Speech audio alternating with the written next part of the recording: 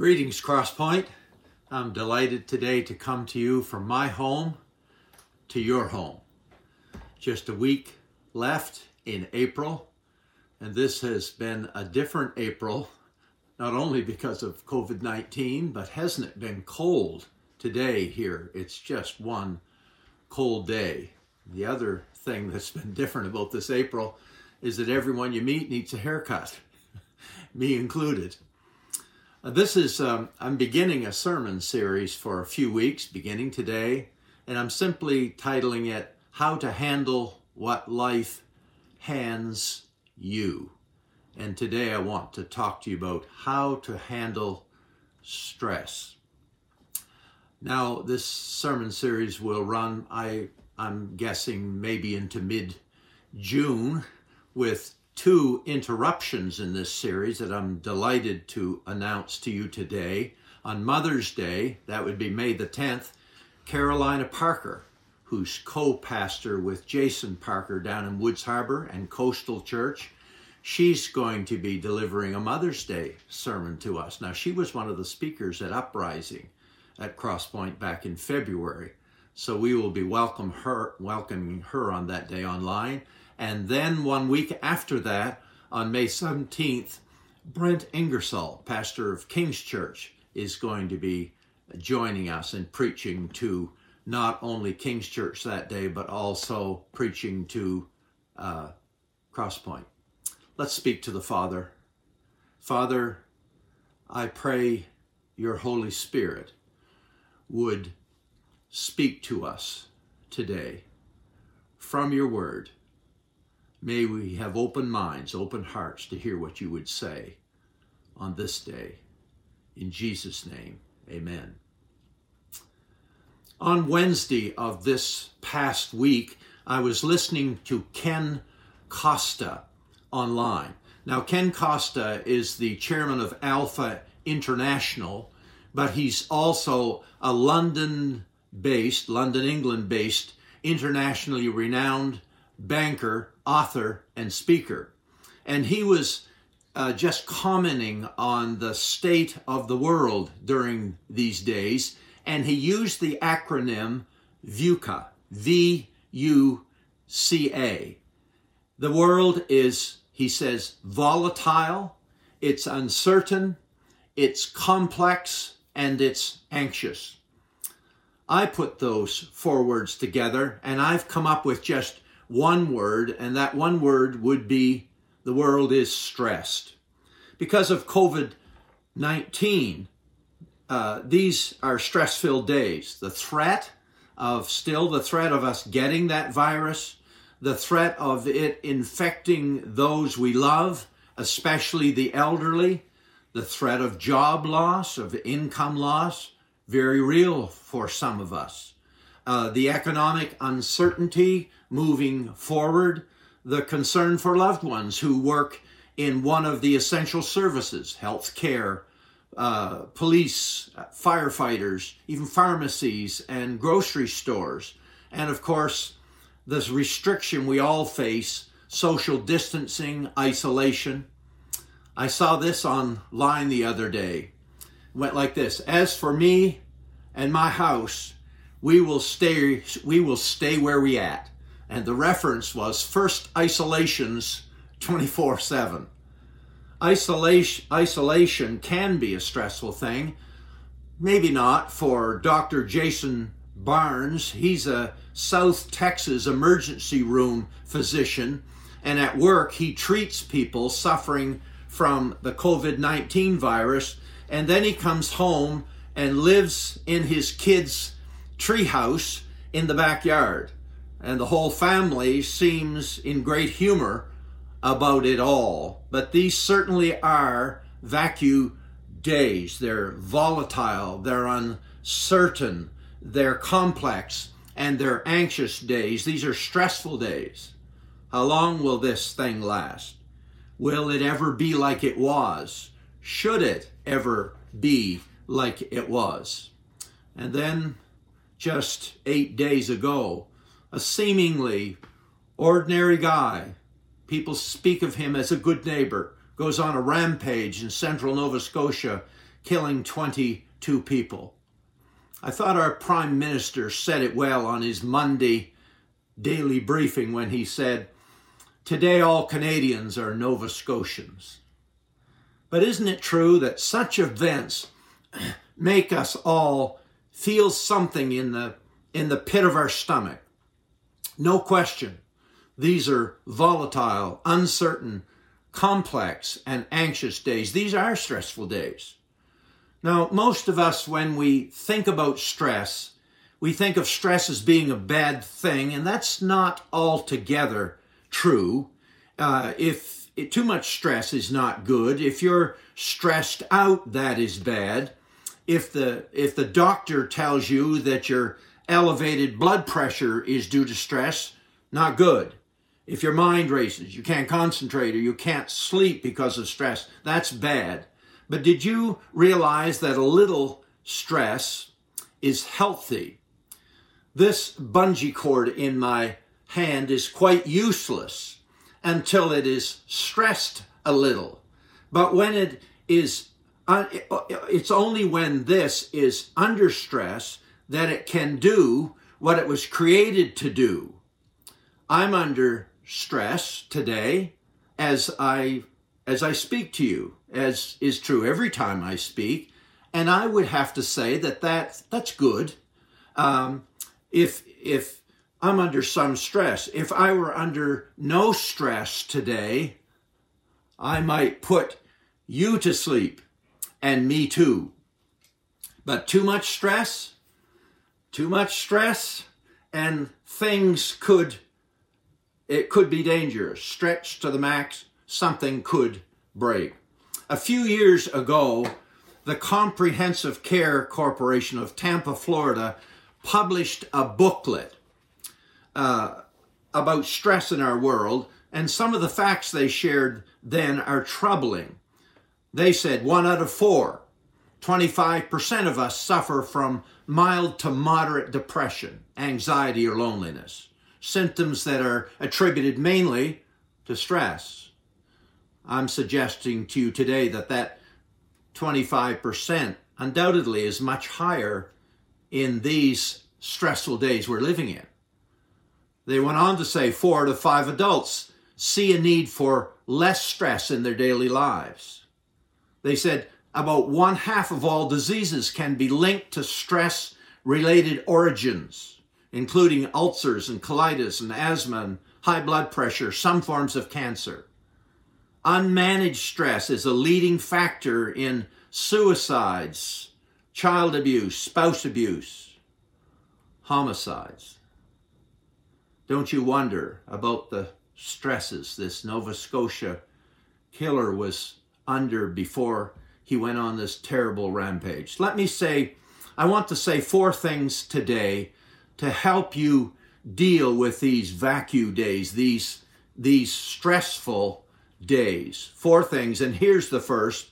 And several of these things I want to share with you even before we get to the scripture these would apply. Here's the first.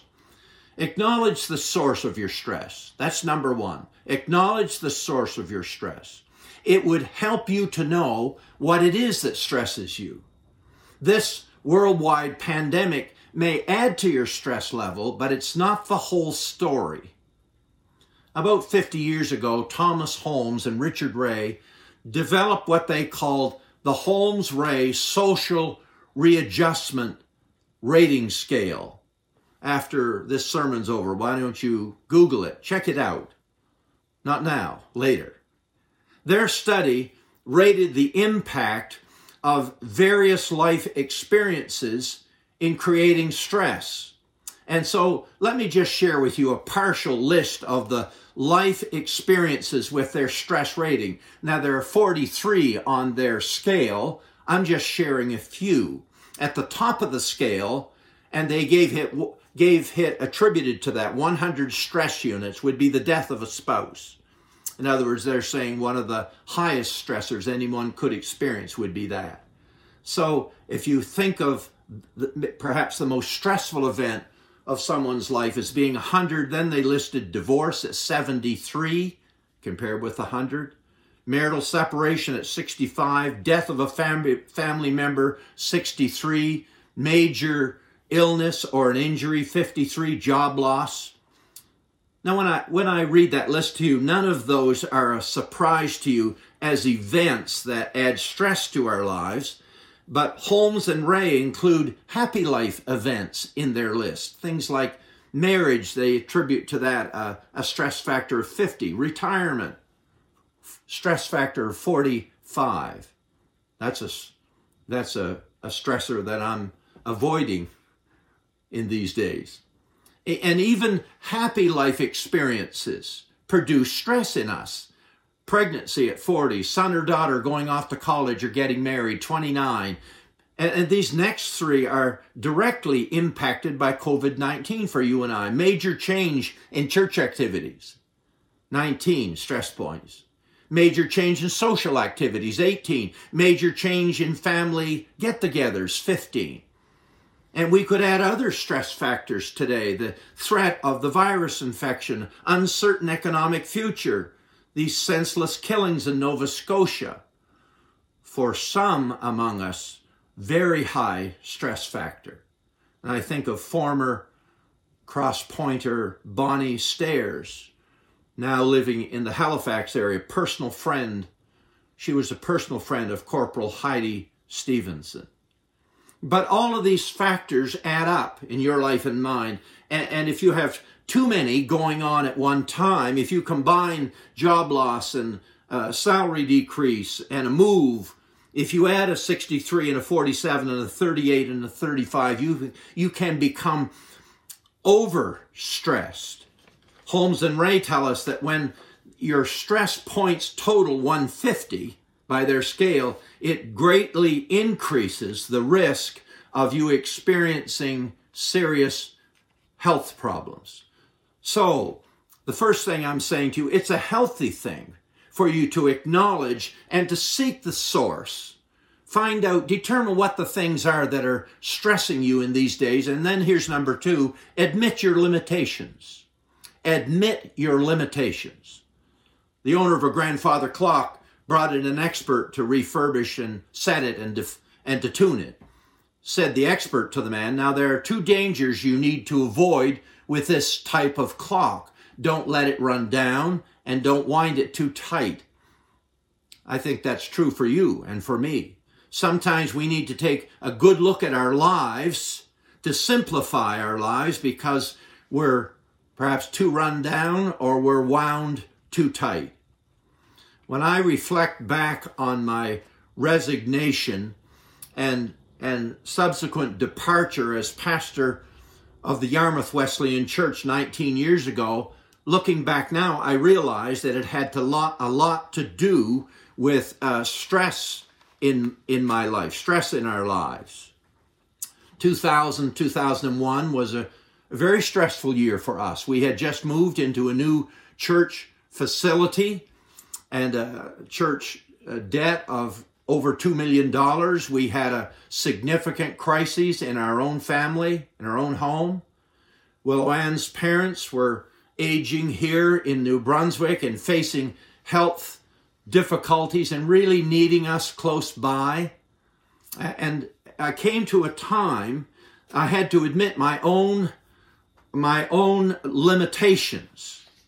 It seemed that during these days I was too stressed.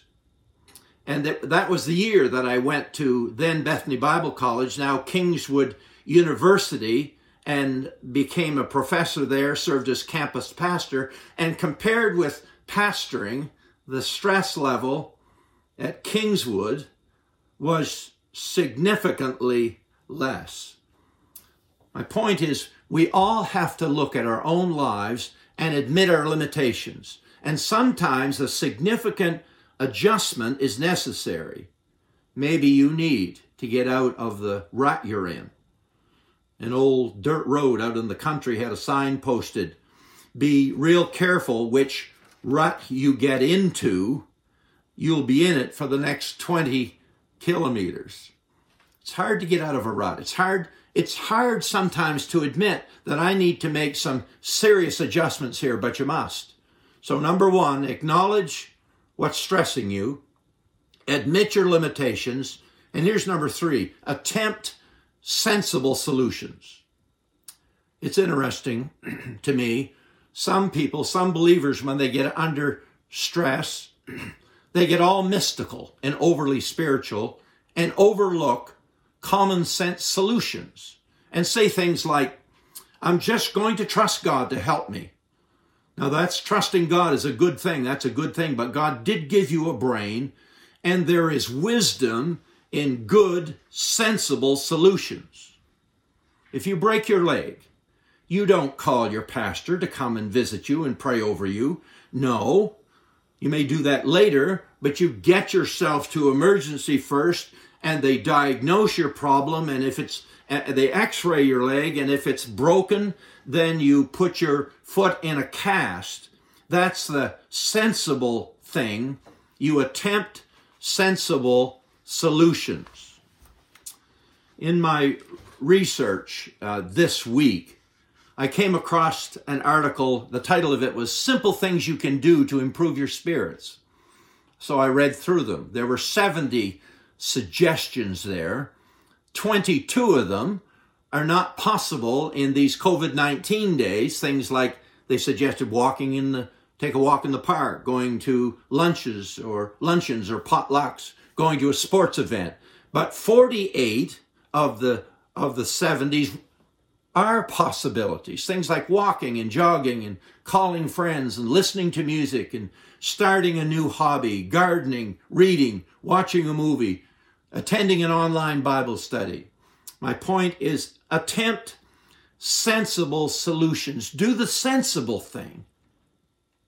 Sometimes I wonder why common sense is not so common. You're doing a sensible thing today by watching this online. We serve a God who comforts us. I am the oldest pastor in the Atlantic District of the Wesleyan Church who's still actively a lead pastor. Actually, I might be the oldest pastor in the world, I'm not sure. But hear me now. I would not be doing what I'm doing at the age I'm doing it if I had not learned decades ago how to handle stress before it handles me. There's some practices I just stay with, a minimum of 1 day a week. I forget even that Crosspoint exists. I just clear my ministry schedule totally. Daily, I just try to take a walk about an hour every day. And now that the spring is here, I think, I try to be out in my kayak daily if I can when the river is smooth. Attempt sensible solutions. A farmer went to a government bureaucrat specializing in animal health, and the farmer was seeking help from the expert because 10 of his chickens had suddenly died. The government expert said, give aspirin to the surviving chickens. So he did. 2 days later, however, the farmer came back to the expert. 20 more of his chickens had died, and he asked, what'll I do now? And the expert quickly said, give the rest castor oil. 2 days later, the farmer returned for the third time. 30 more of his chickens had died, and the government then said, I strongly recommend penicillin. 2 days later, the sad farmer showed up. All the rest of his chickens had died. They were all gone. And the expert smiled and said, well, that's too bad. I have several more solutions to suggest. Hear me. Attempt sensible solutions. So here are the four. Number one, try to seek out and determine what it is that's stressing you, and then admit your limitations. Attempt sensible solutions. And now we come to the main point of this sermon. Number four, allow God to be God. Yes, the world we live in offers some valid solutions for stress management, but hear me. Don't allow these solutions to be God. Let God be God. Go to the Father first. Go to the Father while you're pursuing sensible options. After you're pursuing sensible options. Psalm 16, verse 4 says it and says it well. Those who choose another God multiply their sorrow. And now we come to the key verse for dealing with stress. Jesus' words found in Matthew chapter 11 and verse 28. And actually what I'm reading you now is a compilation of several translations and or paraphrases of Matthew 11:28.